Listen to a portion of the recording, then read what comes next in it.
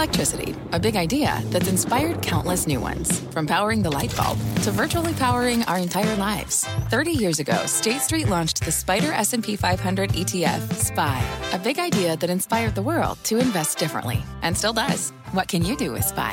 Before investing, consider the fund's investment objectives, risks, charges, and expenses. Visit ssga.com for a prospectus containing this and other information. Read it carefully before investing. SPY is subject to risks similar to those of stocks. All ETFs are subject to risk, including possible loss of principal. Alps Distributors, Inc. Distributor.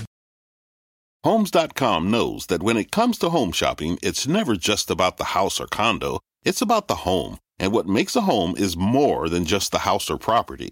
It's the location and neighborhood. If you have kids, it's also schools, nearby parks, and transportation options. That's why Homes.com goes above and beyond to bring home shoppers the in-depth information they need to find the right home. And when I say in-depth, I'm talking deep. Each listing features comprehensive information about the neighborhood, complete with a video guide. They also have details about local schools with test scores, state rankings, and student-to-teacher ratio. They even have an agent directory with the sales history of each agent. So when it comes to finding a home, not just a house, this is everything you need to know, all in one place. Homes.com. We've done your homework.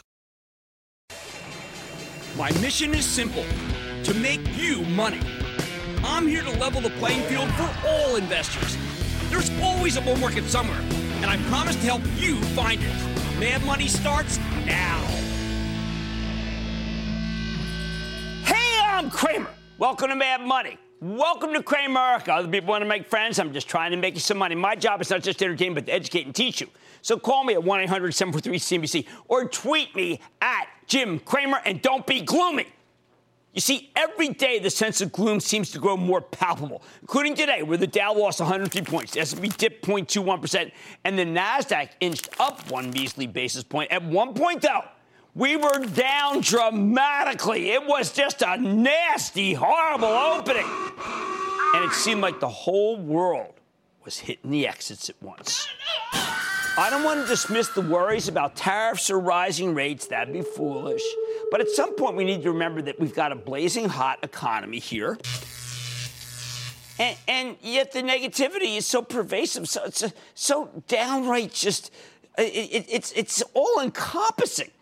That if I were one of these firms that would gin up ETFs, I would create a gloom index. It's a group of stocks that exemplifies this overwhelming pessimism. Yep, we need an ETF. Obviously, it should trade under the symbol GLUM. The bears can sell it whenever they're feeling down and out. Bulls who are just kind of, for the moment, chicken, just blow it out. I mean, those of us with a little more composure might actually consider buying it, right, or shorting the GLUM index. But I've got to tell you, it's out of control, people. What would I put in this GLUM index? Let's start with Caterpillar. People sell Caterpillar every time they feel downbeat. Hey, Cat is a very cyclical company, so people dump it when they're worried that President Trump has wrecked world trade, right? Wrecked, isn't that the right verb? Wrecked world trade with his 25% steel tariff and 10% aluminum tariff. Oh, yeah, and this is the end. It's the end, my friend, the end. Thank you, Jim Morrison. The sky is falling. Woe is me. I can't handle it anymore. Seriously, though, I like this company, Caterpillar, a lot. It's literally doing better than ever. But as long as we keep hearing about peaking earnings and trade wars, you can't go wrong making Cat the biggest position in the GLUM ETF. Next, well, you know what next is. You hear about it every day at 9:35 when we're too negative. It's Boeing. This is another one that gets dinged whenever investors get sad. I mean, they're about to cry about the global economy. The stock simply cannot advance on days marred by trade tariff talk as investors fret that President Trump has somehow single-handedly wrecked the world economy. Please repeat after me. Wrecked the world economy. Doesn't matter how many times management traces out the sky-high demand or how many times I point out that China needs Boeing more than Boeing needs China. It's strictly sell, sell, sell. The stock is a cornerstone of my new ETF, GLUM. Third, many investors are repulsed. I mean, downright repulsed by 3M here because they think it's a totally adrift bunch of jokels in a time of turbulent Trump-spurred tsunami selling that's knocking down 3M's earnings every day. 3M has become a total pariah here. Even as their products tend to be pretty beloved overseas, the sellers don't care, which is why 3M personifies the doom and gloom ETF. It's a tariff piñata. Same goes for, oh my, was this sound added for this name? General Electric. It's a charter member of Glum. The consensus on GE is that it's a total mess across the board. The power business is horrendous, and when they lay off workers, it's viewed as a sign that things are even worse than we thought. With any other company, it would be a sign that management's doing what needs to be done. Not with GE. The debt, the long-term care tail risk, oh boy, the pension issues, the lack of capital coming from GE Capital, the healthcare unit that was so stupidly spurned, a $20 billion bid from Danaher. These are all nightmares that make it a perfect fit for our gloom index. Just wait until it cuts the dividend, which is inevitable, right? Because if you believe Steve Tusa from from JP Morgan, the leading GE gloomster, well, it has to happen, right? I mean, isn't it? Isn't it a fact of life? Hey, maybe it happened tonight. Maybe it already happened. Of course, GE is a huge oil and gas business now, and the stock has done nothing as crude as rallied. The company obviously hasn't capitalized on it. But don't expect anyone to care as long as gloom reigns supreme. That company can do no right. Fifth, somehow, J&J. I'm not kidding. Johnson & Johnson has fallen victim to the negative Nancy's. Doesn't seem to matter that they have a huge beneficiary of the weak dollar because now, of course, the dollar is strong. No one cares that it's got 8 big new drugs coming out or that it's an amazingly steady company with AAA balance sheet. Nah, the stock can't get any traction. It's awful. It's glum. Forget that one. 6, Citigroup. Oh, Citi, it gives me a headache. I mean, it's so horrible, right? I mean, nothing it does seems to work, even when it should. This stock wants to go down because it's viewed as the bank with all the worst exposure everywhere. Never mind that Citi's prospects, both overseas and domestically, actually remain strong. What matters is that they paid too much for the Costco deal. That's the new part of the narrative. Yeah, people really believe that. You can't make this stuff up. Citi has now gone from being a very good company to being a pathetic one. And yet, I swear to you, nothing's changed. Goldman Sachs might as well be the maker, the gloom master. It's simply the kiss of death. It's a virtual basket of sadness. I mean, everything it does is regarded as wrong, right? I mean, it's amazing how the best could be the worst. But Goldman's deeply involved in the zeitgeist of doom and gloom. You'd never guess that the huge investment bank it's actually doing well, but that doesn't fit. It doesn't work with the ETF I'm trying to craft here. Hey, why don't we lump in Lennar? Just throw that into the big toxic waste bin, right? It's a big home builder. We know that a trade war has to hurt Lennar because it needs imported lumber. Plus, there aren't a lot of houses being sold anyway, and higher mortgage rates will crush the whole industry. Or at least that's the gloomy theory, so stick that in there. Will you just bury it in there, sweep it under the carpet? Why not Walmart? Yeah, what the heck? It's a worldwide retailer, so it's got to be hurt by a worldwide slowdown. What could be worse at a time when Trump is supposedly wrecking the world? Did you hear the word wrecking? Hey, autos are the subject of the next trade war, right? Can't go after Tesla. Too many shorts. GM's got this new revaluation based on autonomous driving. Why not just say Ford's gloomy and awful? All right? There we go. 10 stocks that get hit whenever we start worrying about trade. And I'm not kidding. Every one of these 10. It's like you know they're going to be down from the get-go. So all you have to do from now on is press the glum button. Sell. I need a glum button. Oh, I have one. Now, what's the biggest indictment of this market? That it's just FANG, right? FANG, that's AAA. The idea that the only stocks that actually go up are Facebook, Amazon, Apple, Adobe, although it had a down day last week. Wow, how did that happen? Netflix and Alphabet, which just had a positive note about its search come out today. I mention this because the love of FANG is part and parcel with the hatred of glum, because these are stocks that don't need global growth in order to thrive. Oh, and just wait until FANG gets caught up in the trade war worries is what I keep hearing today. You'll hear that Facebook will be banned for privacy. Amazon will be prosecuted for monopoly. Apple will be shut out of China. Adobe had a weak quarter. And there's $2 billion fine coming at the Alphabet from EU. Now, that could very easily become the new narrative, even if it's ridiculous.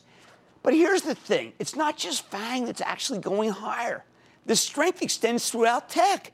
AMD's an old-school maker of processors and graphics chips. It's on fire. Dropbox is crushing it because in a world where content increasingly scattered and digital tools are fragmented, people need a unified home for this stuff.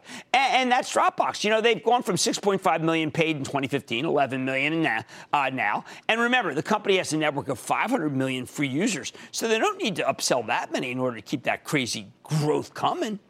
Microsoft isn't FANG, but it does have some extraordinary cloud growth. Retailers who want to embrace the cloud don't need to work with the leading player in the space, Amazon, so they can take their business to Microsoft. I think the stock is still cheap. Twitter's getting revalued upward. It's the epitome of the new guard, a stock with a firm new set of advertisers who want more than just Facebook and Google. Square and PayPal. Square and PayPal they're not FANG, but they're going higher.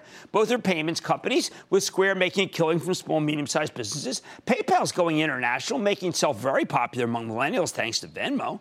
Workday's off to the races on a simple catch-up play to the rest of the cloud kings. Red Hat is going higher because it helps onboard more traffic to the cloud. Hey, same goes for New Relic. Have you seen that one? Lucernes? That's another cloud stock that just won't quit, that is not part of FANG, but people refuse to acknowledge it.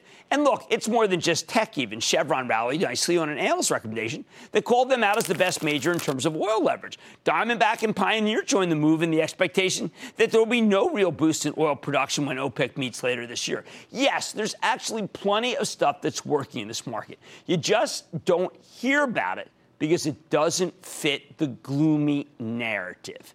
So here's the bottom line. Glum's the word.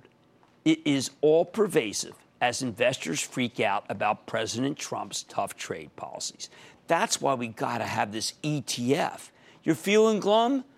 Go sell some glum. Trump got you down? You know what I'm saying? Glum.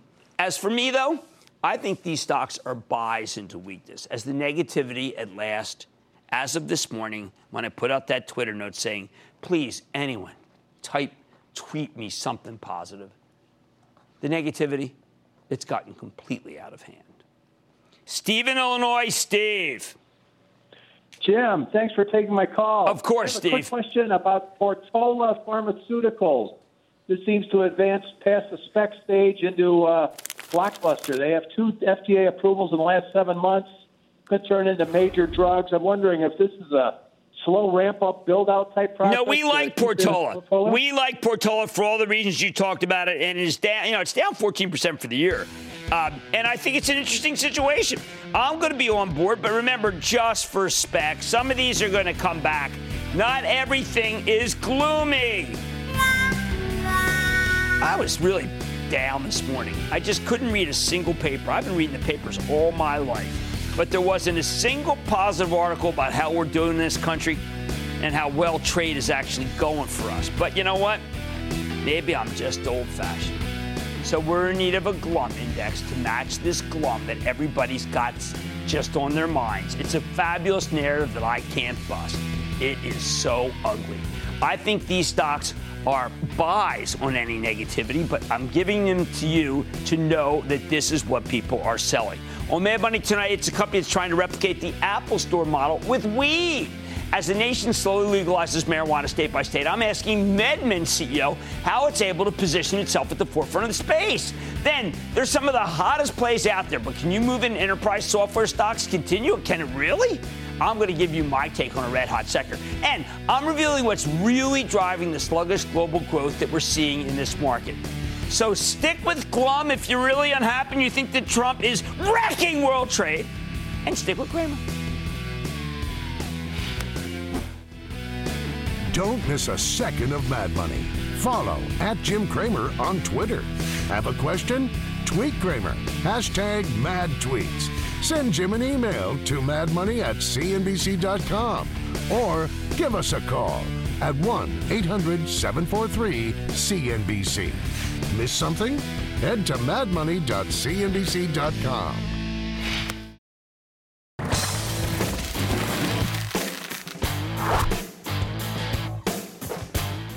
I never imagined I'd spend so much time talking about marijuana on television. Not really my area of expertise. But now that it's been legalized in state after state, it's becoming big business. And that's something I do know about. Now, last month, a U.S. licensed cannabis firm called MedMen not to be confused with MadMen, executed a reverse takeover to become a publicly traded company in Canada, where the federal laws on this stuff are a lot more lenient. MadMen is a major player in America's budding pod industry, operating in New York, California, and Nevada. They grow it, but more importantly, they're best known for their retail locations, which have been dubbed the Apple Store of weed. They want to be the consumer cannabis company. To be blunt, it's an intriguing concept. So could this stock be worth owning, even if it's only listed in Canada? Let's take a closer look with Adam Bierman, the co-founder and CEO of MedMen Enterprises, to learn more about his company's business and the incredible growth of this industry. Mr. Bierman, welcome to Mad Money. Good to see you, sir. Thank you for having me. Have a seat. Absolutely.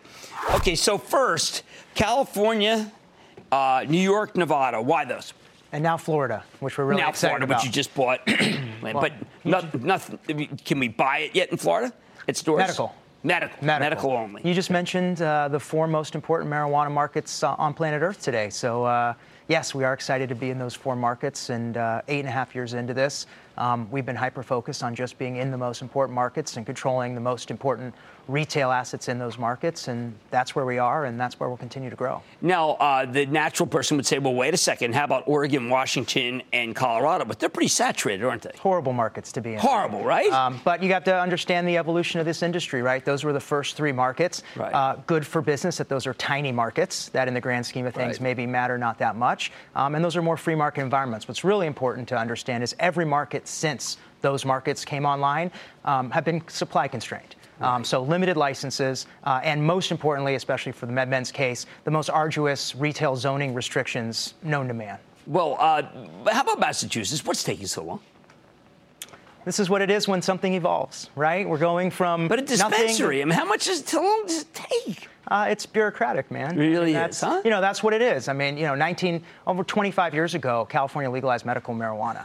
It's been quite a journey. And so I think there's a lot of speed and a lot of momentum now. I think that, you know, the end of prohibition is near. But, you know, things don't happen overnight, and that's okay. For a $75 billion market here in the U.S., it's okay if it takes a few years to evolve. Now, your revenues have exploded this year, right? I mean, it's been rather amazing how much sales you've been able to garner from these beautiful new stores. I appreciate it. I mean, you know, for me, every day I wake up, I'm intent on building the biggest marijuana brand in the world. Our more mature stores in California are doing over $20 million a year in revenue, and we currently have licenses for 45 stores. So a lot of work to do. But, yeah, I mean, revenue is big for me. You know, when we get to $1 billion of revenue, we'll look at what's next. But a lot of work to be done. Okay, so let me understand this. You did what was confusing to me, admittedly, a reverse Canadian merger. And there was also a flap about your pay package, of which I understand you've made some revisions to the executive compensation plan. So just fill me in on the arc of that. Well, I mean, look, let's talk about Canada. Okay. From the beginning, we've been the why not people.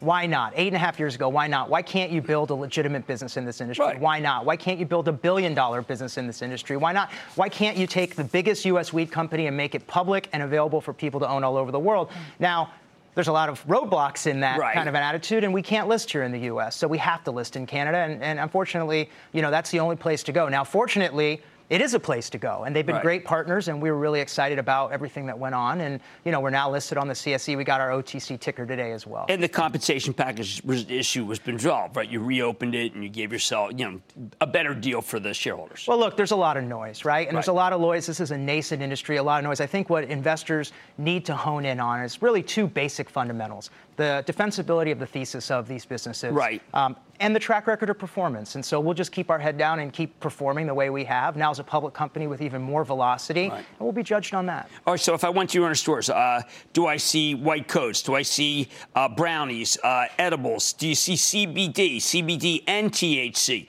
Various percentages of CBD and THC? Do I have liquid? Do I have vape? What do I got? You have it all, and it depends on the market, but ultimately you will have it all. And, you know, our mission is mainstreaming marijuana. And how do you do that? You make it available for everybody. And, you know, this is a consumer product, and to address everybody, you have to have something for everybody. So in our stores in California, for example, we have over 1,000 SKUs in those stores. And I think as these markets continue to evolve and mature, I think that's what you'll see across the board. All right. Do you have stores that are for recreational, stores that are for stoners, and stores that are medical? Well, our new marketing campaign is Forget Stoner. So we'll push that message, right? Marijuana needs to be mainstream. It's getting mainstream. The concept of a stoner or stoner image is something that's yesteryear, right? This is about Chardonnay moms. This is about working dads. This is about marijuana substituting and replacing, other things that people are already utilizing that in some instances are detrimental to their health, right? Opioids, better than opioids. This is the exit to the opioid epidemic. And one last question. What do you do with the cash? I mean, you're not allowed to use credit cards in this country. Well, first of all, again, prohibition has to end, so this gets treated like any other business. That being said, we're fully banked, and, those stories that you see coming out of maybe more the legacy states, Colorado and Washington, with bags of cash, that doesn't apply to us. Everything is banked. We take debit cards in lieu of credit. Oh, you do take debit cards? About 80% of our transactions are in debit cards. That's very good to know. Thank you so much. That's Adam Bierman, that's MedMen, not Mad Men, co-founder and CEO. Mad Money is back after the break. Thank you. Thank you.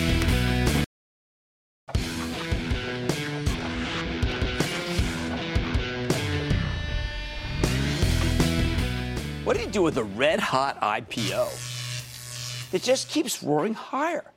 How hot is too hot? In other words, when do you know that it's time to ring the register? Lately, the enterprise software stocks have been soaring into the stratosphere, especially the ones that have come public in the last few months. And for good reason. This is a great business to be in at the moment. And when I say at the moment, I'm talking about as good as I've ever seen it in my career.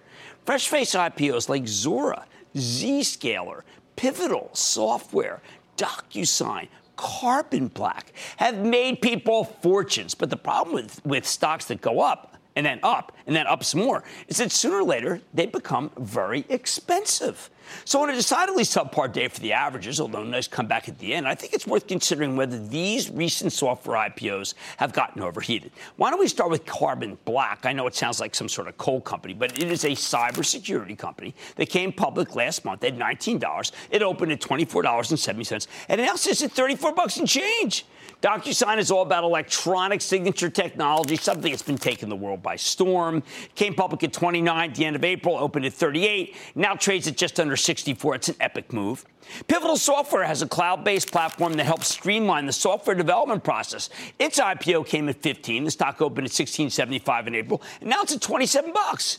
Zscaler is a cloud security play that came public at 16 in March, spiked up to $27.50 at the open, and it now trades at $40. Finally, we just had Zora on the show last week. They're at the heart of the subscription economy. They help companies set up just about anything as a subscription service. I like Zora, but man, this thing IPO'd at $14 in April, opened at $20, and it's now at $37. Tacked on another 7% today. Oh, those are some magnificent moves, people, and I adore many of these stories. Unfortunately, though, price can matter. And up here, these recent enterprise software IPOs are looking pretty expensive, which, as we say in the business, won't matter until it matters. These are all fairly young companies, so we can't value them on earnings because they are not expected to turn a profit anytime soon. In some ways, that makes it easier to own them because you're not stuck within the four walls of the profit community. How about revenue? Honestly, they don't have that much in the way of sales either. Carbon Black and Pivotal Software are on the less crazy side, selling for 9 times next year's sales. DocuSign and Zora price are trading at 13 and 14 times. Zscaler sells for an exorbitant 20 times sales. Now, I'm always telling you that money managers will pay up for growth. But do these companies have enough growth to justify such sky-high valuations? When you look at the numbers, we're talking about a revenue growth rates ranging from the low 20s to the low 30s for 2019. So how did they get so expensive? What was the process? All right, some of this is perfectly reasonable. At a time when investors are starting to worry about rising interest rates and the impact of tit-for-tat tariffs, all of these companies operate in sexy secular growth areas that don't really need a strong economy to work. Investors are crowding into tech in general and the enterprise software space in particular. Basically, people want more of what's working. But there are only so many of these business-related software stocks to go around, which gives Carbon Black and DocuSign and Zscaler and Pivotal Software and Zora real scarcity value. Plus, the numbers have been excellent. All 5 of these companies beat expectations right out of the gate with blowout quarters. Of course, their stocks are going to catch fire. The thing is, a lot of this just has to do with setting expectations. Sandbagging investors with lowball estimates is just part of the IPO process. It's time-honored. I don't blame anyone for doing it. More importantly, we've seen a bunch of takeovers in this software space lately, and that's driven the valuations too. Salesforce.com told us it was buying MuleSoft for $6.5 billion in March, paying a huge 36% premium. If you got in on the MuleSoft IPO last year, you have more than doubled your money. And Salesforce has seen its own stock rally nearly 12% since we learned about the deal, which is only going to increase the urge to merge. I mean, imagine if you bought one of these and your stock goes higher. Well, guess what? They're going higher. Now, my suspicion here was that all 5 of these were sliver deals, IPOs where they only offer Wall Street a small percentage of the total share count so that there's simply not enough supply to go around and your stock soars. But on closer inspection, no. That's only partially true. With DocuSign and Carbon Black, 88 and 90% of their shares currently trade. Wow, that's pretty amazing. With Zscaler's 46%, which ain't bad for a new tech company. The only ones that could qualify as sliver deals are Pivotal Software and Zuora, only 24 and 16% of their shares trade, respectively. So it's clearly not just a lack of stock supply. And honestly, these stretch valuations aren't even unique to the newly minted enterprise software names. If you look at some of the other ones that have come public last year, they also are incredibly expensive. Now, here's a good one. I'm a big fan of Okta, OKTA. That's the fast-growing cybersecurity play with a stock that's up 115% year-to-date. It's the same story. Great narrative, great numbers, extreme valuation, as Okta now sells for 12 times its 2019 sales estimate. How about Cramer fave Coupa Software? You saw them on the show. The cloud prince that came public in late 2016. Coupa's doubled year-to-date, giving us a 34% gain since we spoke to the CEO just 6 weeks ago. But it now also sells at more than 12 times next year's sales, okay? The banks sell at 12 times earnings. By the way, Coupa got hit with a downgrade this morning by an outfit called BTG. This valuation, and the stock barely batted an eyelash. Even something like Pluralsight. It's a software company I really don't know much about that focuses on technology skill development. It came public just last month, and it's rallied nearly 90%. It now trades at more than 13 times next year's sales yet. Pluralsight hasn't even reported its first quarter as a publicly traded company. Doesn't that seem excessive to you? I think it is excessive. Or then you've got this Avalara. It's a tax processing software play that came public just last week at 24. It now sits at 44 after a huge debut on Friday. There aren't even any estimates for this thing yet, too new. Yet it's already shot into the stratosphere. And what makes this even more crazy is that Avalara only had a 27% revenue growth last year. That may sound like a lot, but a huge software company like Salesforce grew at 25% clip last year, and it is a much more proven track record. So therefore, how can you go with that one when you can go with Salesforce? Here's the thing. When you bet on any of these red-hot enterprise software IPOs, you're effectively betting that the companies will be able to keep beating the estimates. And while I like this sector a lot, especially Zuora and Coupa and Okta, these are, by any means, sky-high valuations. Now, that must make you more cautious, or else you shouldn't watch Mad Money. I mean, you got to be a little more cautious. Now that investors are bidding up stocks like Pluralsight and Avalara, basically sight unseen, I'm concerned that the group could be due for a pullback. I don't want to be the guy who says it and cries wolf, but if it happens, at least you know. Hey, look, don't get me wrong. I'm not saying they absolutely need to be sold here. Far from it. Although, remember, nobody ever got hurt taking a profit. I just want you to know what you own. And I admit, sometimes we're too cautious in Mad Money. For instance, we caught a three-bagger in Canada Goose recently, but we worried that we give it back. And you know what happens when the company reports the stock charges forward on an amazing quarter, and I go on Twitter and I'm reviled as a bum, even though a three-bagger is not so bad, people. Every single one of these could be the same. But if any of these fresh-faced enterprise software plays reports a less than perfect quarter, its stock will be destroyed. So if you want to own these high flyers, at least understand the risk-reward. Here's the bottom line. If you've made a fortune in something like a Zscaler or a Pivotal Software or a DocuSign or a Carbon Black or even a Zuora, which I adore, ring the register on part of your position and swap some of that money into a cheaper, more established cloud stock like Salesforce or even Adobe, which is coming back up after a great quarter that people sold it off on. Believe me, you'll sleep better with a little less momentum in your portfolio, or maybe just pick one of these, and you'll still own enough that if good things happen next quarter, you'll be thrilled. And if they don't, you'll have taken something off the table in high cotton. Let's go to Kevin in New York. Kevin. Yo, JC, this is Big Kev from New City, New York, and I'm looking to see if First Data, FDC, has more legs to run after this big booyah bull run. It was a great quarter, and now it's part of the payment processing royalty. And payment processing royalty It's very tough to stop. I felt that when it was in the 15 to 17 range, it was never going to break out of it. That was wrong. When we had Frank Besignano, the CEO, he told a very compelling story. Let's go to Ed in Texas. Ed. Hey, booyah, Jim from Ed in Texas, rainy Houston. I've got a question about Western Digital. It's down about 7% in the last month. It's generating about $3 a share per quarter in profit. Strong projected earnings. The PE is 6-1. It's highly rated. It's got a 2.5% dividend. Why is this thing falling? It should be going up. So it is in disk drives, and those are in glut. And it's got flash, and flash has been coming down in price. On Wednesday, we're going to hear from Micron. Micron's going to makes a lot of equipment for flash. We'll get a better read on whether the world's being over-flashed or not. But that's why Western Digital's down where it is, because people feel that both its businesses are being challenged on a cyclical way. Alex in California. Alex. Booyah from Los Angeles, Dr. Cramer. How are you? Hope you had a pleasant Father's Day yesterday, Jim. Yes. Jim, my question is about Cypress Semi today. I know you like this stock. You had the CEO on the show a while back, and he gave a great outlook about his company and products. The problem is that the stock is trading between $15 and $17 with no end in sight. It seems that it's not trading based on its fundamentals. What say you, doctor? Well, look, I mean, I just opined on a stock called First Data, and it went 15, 17, 15, 17, 15, 17, and I gave up on value. And I think that there's real value in Cypress. I don't want you to give up on it. I think value will out in the end. All right, there's such a thing as being too hot, people. It's time to trim your positions on some of these sizzling IPOs. Stick with more established names in the game like Salesforce or Adobe if you're trying to figure out what to be involved in, and recognize that no one ever got hurt taking a profit. Much more Mad Money, Ed. Is the rally in Fang and Friends enough to push this market higher? I'll tell you why the narrowness of this rally is called the move into question. Then, it's a private player that counts K-Shack's Danny Meyer as an investor. I've got the exclusive with the CEO of Olo to find out what makes the company so compelling. And all your calls rapid fire in tonight's edition of the Lightning Round. So stick with Cramer.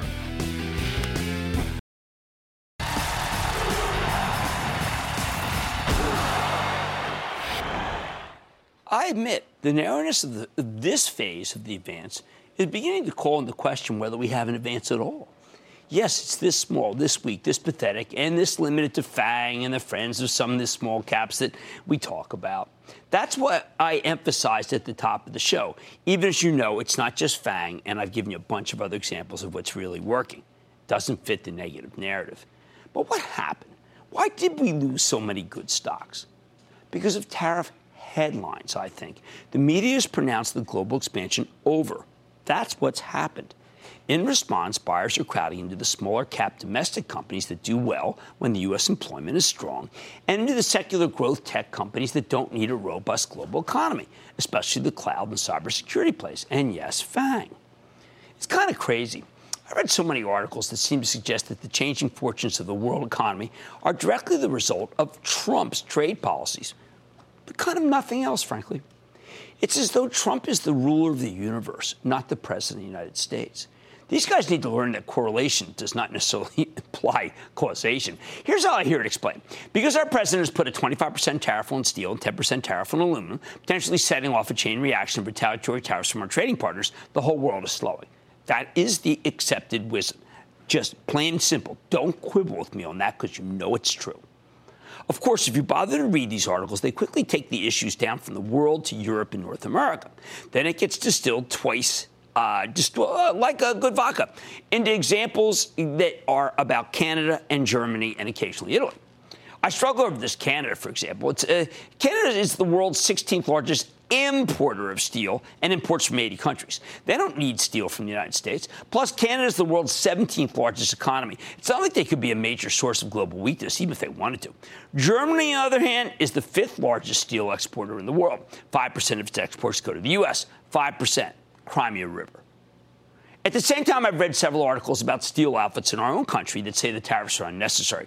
When I decided to follow up and randomly examine the biggest steel tariff detractor quoted in some of these stories, I learned that the outfit was largely a steel importer whose business is being crimped by the tariffs, not a manufacturer who would benefit from the tariffs. No wonder this fella hates the tariffs. It just wears me out, people.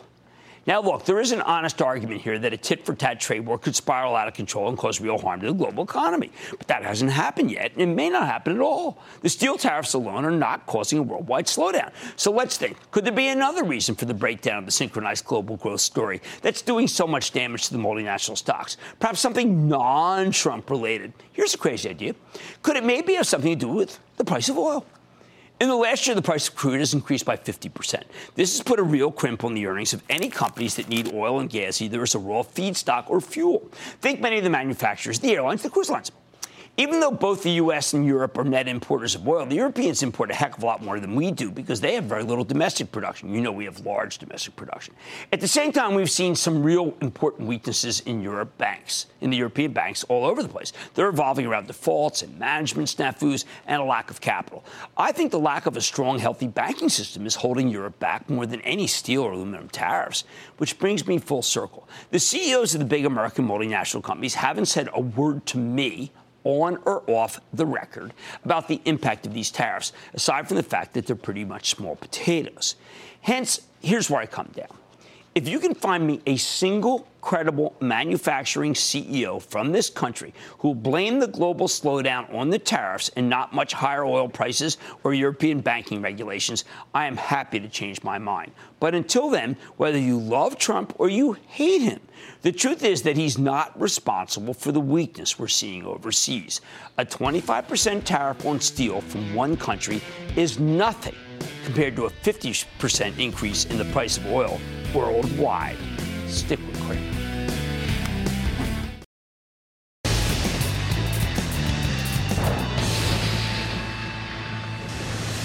It is time. It's time for the lightning round.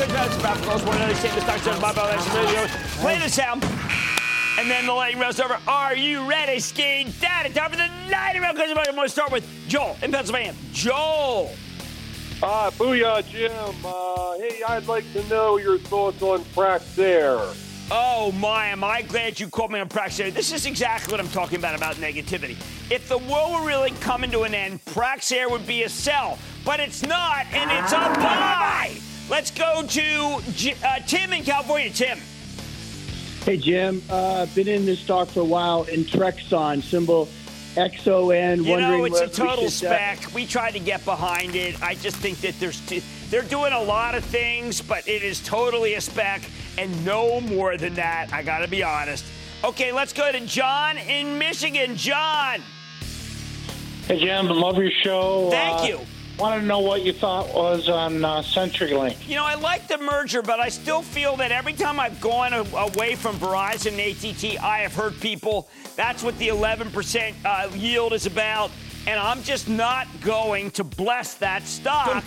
Don't buy. Even though I know that acquisition was pretty good. Let's go to Amelia in Connecticut. Amelia. Oh, yeah, Jim. What a pleasure to speak with you. Yeah. And possibly get your take on a stock I've been holding for a while, ICU Medical. Yeah, disposable, this is actually a kind of an interesting company. No. I mean, this is one of those, look, when we get, whether it be Articure, whether it be this, when we get these medical device companies, they tend to be big winners. And they have less downside. Look at Boston Scientific, Intuitive Surgical, Mason Robotics. They all work. That's why we're behind that group. And don't forget, we think the least expensive is Abbott Labs, but we also like Dexcom. How about George in New York? George. Hey, Jim. Thanks so much for taking my call. I love your program. I invested in Momo, the Chinese social messaging company, a couple of months ago, and it's been on a tear. You've done well in that. What are your thoughts? Well, I'm recommending Baidu, I'm recommending Baozun, and my favorite is Alibaba, and that's all I'm going on. I understand JD and this one are working, but I'm not able to pull the trigger. And that, ladies and gentlemen, the conclusion of the Lightning Round. The Lightning Round is sponsored by TD Ameritrade.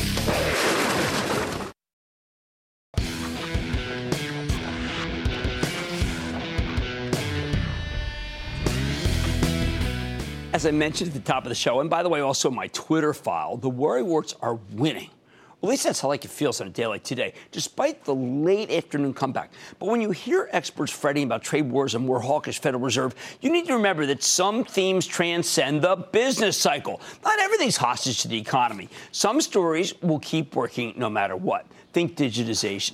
These days, restaurants and retailers need to embrace online ordering if they want to stay relevant. Most millennials never want to speak to another human being if they don't absolutely have to. If they want to buy something, they just use the internet. So any restaurant or retailer that doesn't offer online ordering is at a severe disadvantage. Which brings me to Olo, a privately held company that creates digital ordering interfaces for restaurants so that customers can get takeout or delivery via their phones. The value proposition? If you have your own platform, you don't need to pay Grubhub a cut of every order, and it is a substantial cut. Olo's work with Shake Shack, Denny's, Chili's, the Cheesecake Factory, even Chipotle. In fact, of the publicly traded U.S. restaurants that are going digital, these guys are in business with half of them. And lately, they've also begun to expand into retail, too. So let's check in with Noah Glass, the CEO of Olo, O-L-O, to learn more about this powerful long-term story. Mr. Glass, welcome back to Mad Money. Good to see you. Thanks so much for having me. Thank you. Thank you. Have a seat. Since we've seen you, I'm talking about remarkable success. Just trace the arc because it's been so rewarding for your company. Well, it's been totally amazing. I mean, we were 12,000 restaurants in our network when we first sat down together in October of 15. Now we're at 48,000 restaurants, and over half of the public brands are using Olo for digital ordering and delivery, of those that are involved in digital ordering and delivery. Now, if restaurants had to start over again, wouldn't this be the first thing they do versus, say, people calling just or showing up?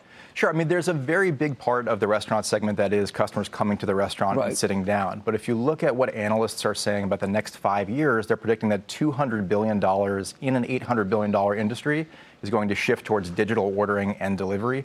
And we really see that our role is helping our restaurant brands, our customers, be the great beneficiaries of that shift. All right, so give me a test case example and talk to me about how their business has gotten better because they hired you guys. Yeah, so we see great success in brands just doing digital ordering. Year over year, digital ordering is up 31%. That's when incredible. you look at same store sales. And that's as people get the app. Is what determines that? More consumers getting the app, more consumers getting comfortable using on-demand services, thinking about the app as a remote control for buying things, and not just going to pick up the order, but getting it delivered to them. That's really where our focus has been the last 3 years. Okay, now you have a partnership with Amazon. If I want to use my Amazon Whole Foods, can I get the app and use you? So the idea of our partnership with Amazon is through Amazon Restaurants, which is part of Prime Now. And that's about placing an order at one of the restaurant brands that uses Olo through Amazon Restaurants and then getting it delivered from Amazon. Okay, so then what is the retail ones that you've been working on? Yeah, so we're really excited. I mean, everybody wants to get things delivered faster. Sure. It used to be that 2-day delivery was fast enough. Now, I mean, what if you could get things delivered same hour? You know, for 13 years, we've been working with an industry that demands that kind of speed. I mean, you can't deliver a cheeseburger in 2 days. You need to have it delivered same hour. And what we've done is we've created a platform called Dispatch. And what Dispatch does is it coordinates the prep of the order with the driver coming to collect the order. And on average, it's a 12-minute delivery time from the store to the door. So now we're opening that up for all retailers, not just restaurants, and allowing retailers to compete with online retailers on convenience by delivering same hour. Now, what point does Olo drop it off? I mean, the drivers, is that you? The drivers is not us. We've partnered with all of the delivery service providers. The reason I worry about is that's where the weak link has been, that there's just not enough anywhere. So, I mean, you may enable, but the actual customer gets upset if there's not enough drivers. What do you advise to these companies that are involved? Because, you know, they may have more business they can handle. Yeah, if you're a restaurant, you need to partner with more than just one delivery service provider, and that's where Dispatch comes in. It is a redundant network in that we work with many different delivery service providers, and so if you're placing an order, we will pull all the different delivery providers that serve that restaurant and find one to go collect the order just in time and then deliver it to you on average 12 minutes. Oh, that's terrific. That's true. Now, is there a two-line problem anywhere? In other words, is everyone willing to handle the online ordering? Because I'll tell you why I mention this. Because sometimes I'm in line and somebody comes in front of me, and it pisses me off, frankly. And what do you do about that? Well, look, I think this is very much like Easy Pass on the highway. You have the experienced people who have not adopted the new technology, the Luddites, and you have the experience for the people who have adopted the technology. That is the best demonstration effect for us to get more customers learning that you can order in this way and ordering faster. And it's not just other customers who are picking up at that fast pickup line. It's also delivery couriers who are getting the orders there. They get to skip the line, and they go straight from the restaurant to the consumer's They do. It's address. the same at my place. Now, one last question. You have the story that we want. We've got Grubhub. We can order. We can buy that. We can have Yelp, whatever. We want Olo. We want Olo's shares. You were doing a remarkable job. Just no desire, kind of a pain to be a public company because there would be tremendous demand based on where Grubhub is. Yeah, look, I'm really excited about the growth of the company. We're up 4x since we saw one another last. I've got great investors who have been with me for over 10 years, who are patient, and they see 48,000 restaurants is great, but there are 630,000 restaurants out there. There's so much room to grow, and they're great partners in backing me for the next decade. Well, they are great partners, and they're not pressuring you. You want to be able to take a lot of share. That's fantastic. That's Noah Glass, the CEO of Olo. I love a success story. I know it's not public, but even in the time since we first got together, what amazing statistics. Mad Money's back after the break.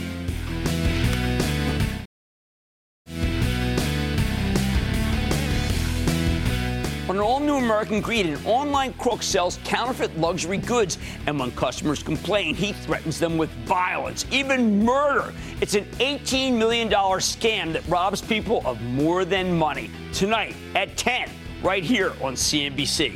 Yes, I thought things were too gloomy. I am surprised to see that the gloom lifted around 3 o'clock.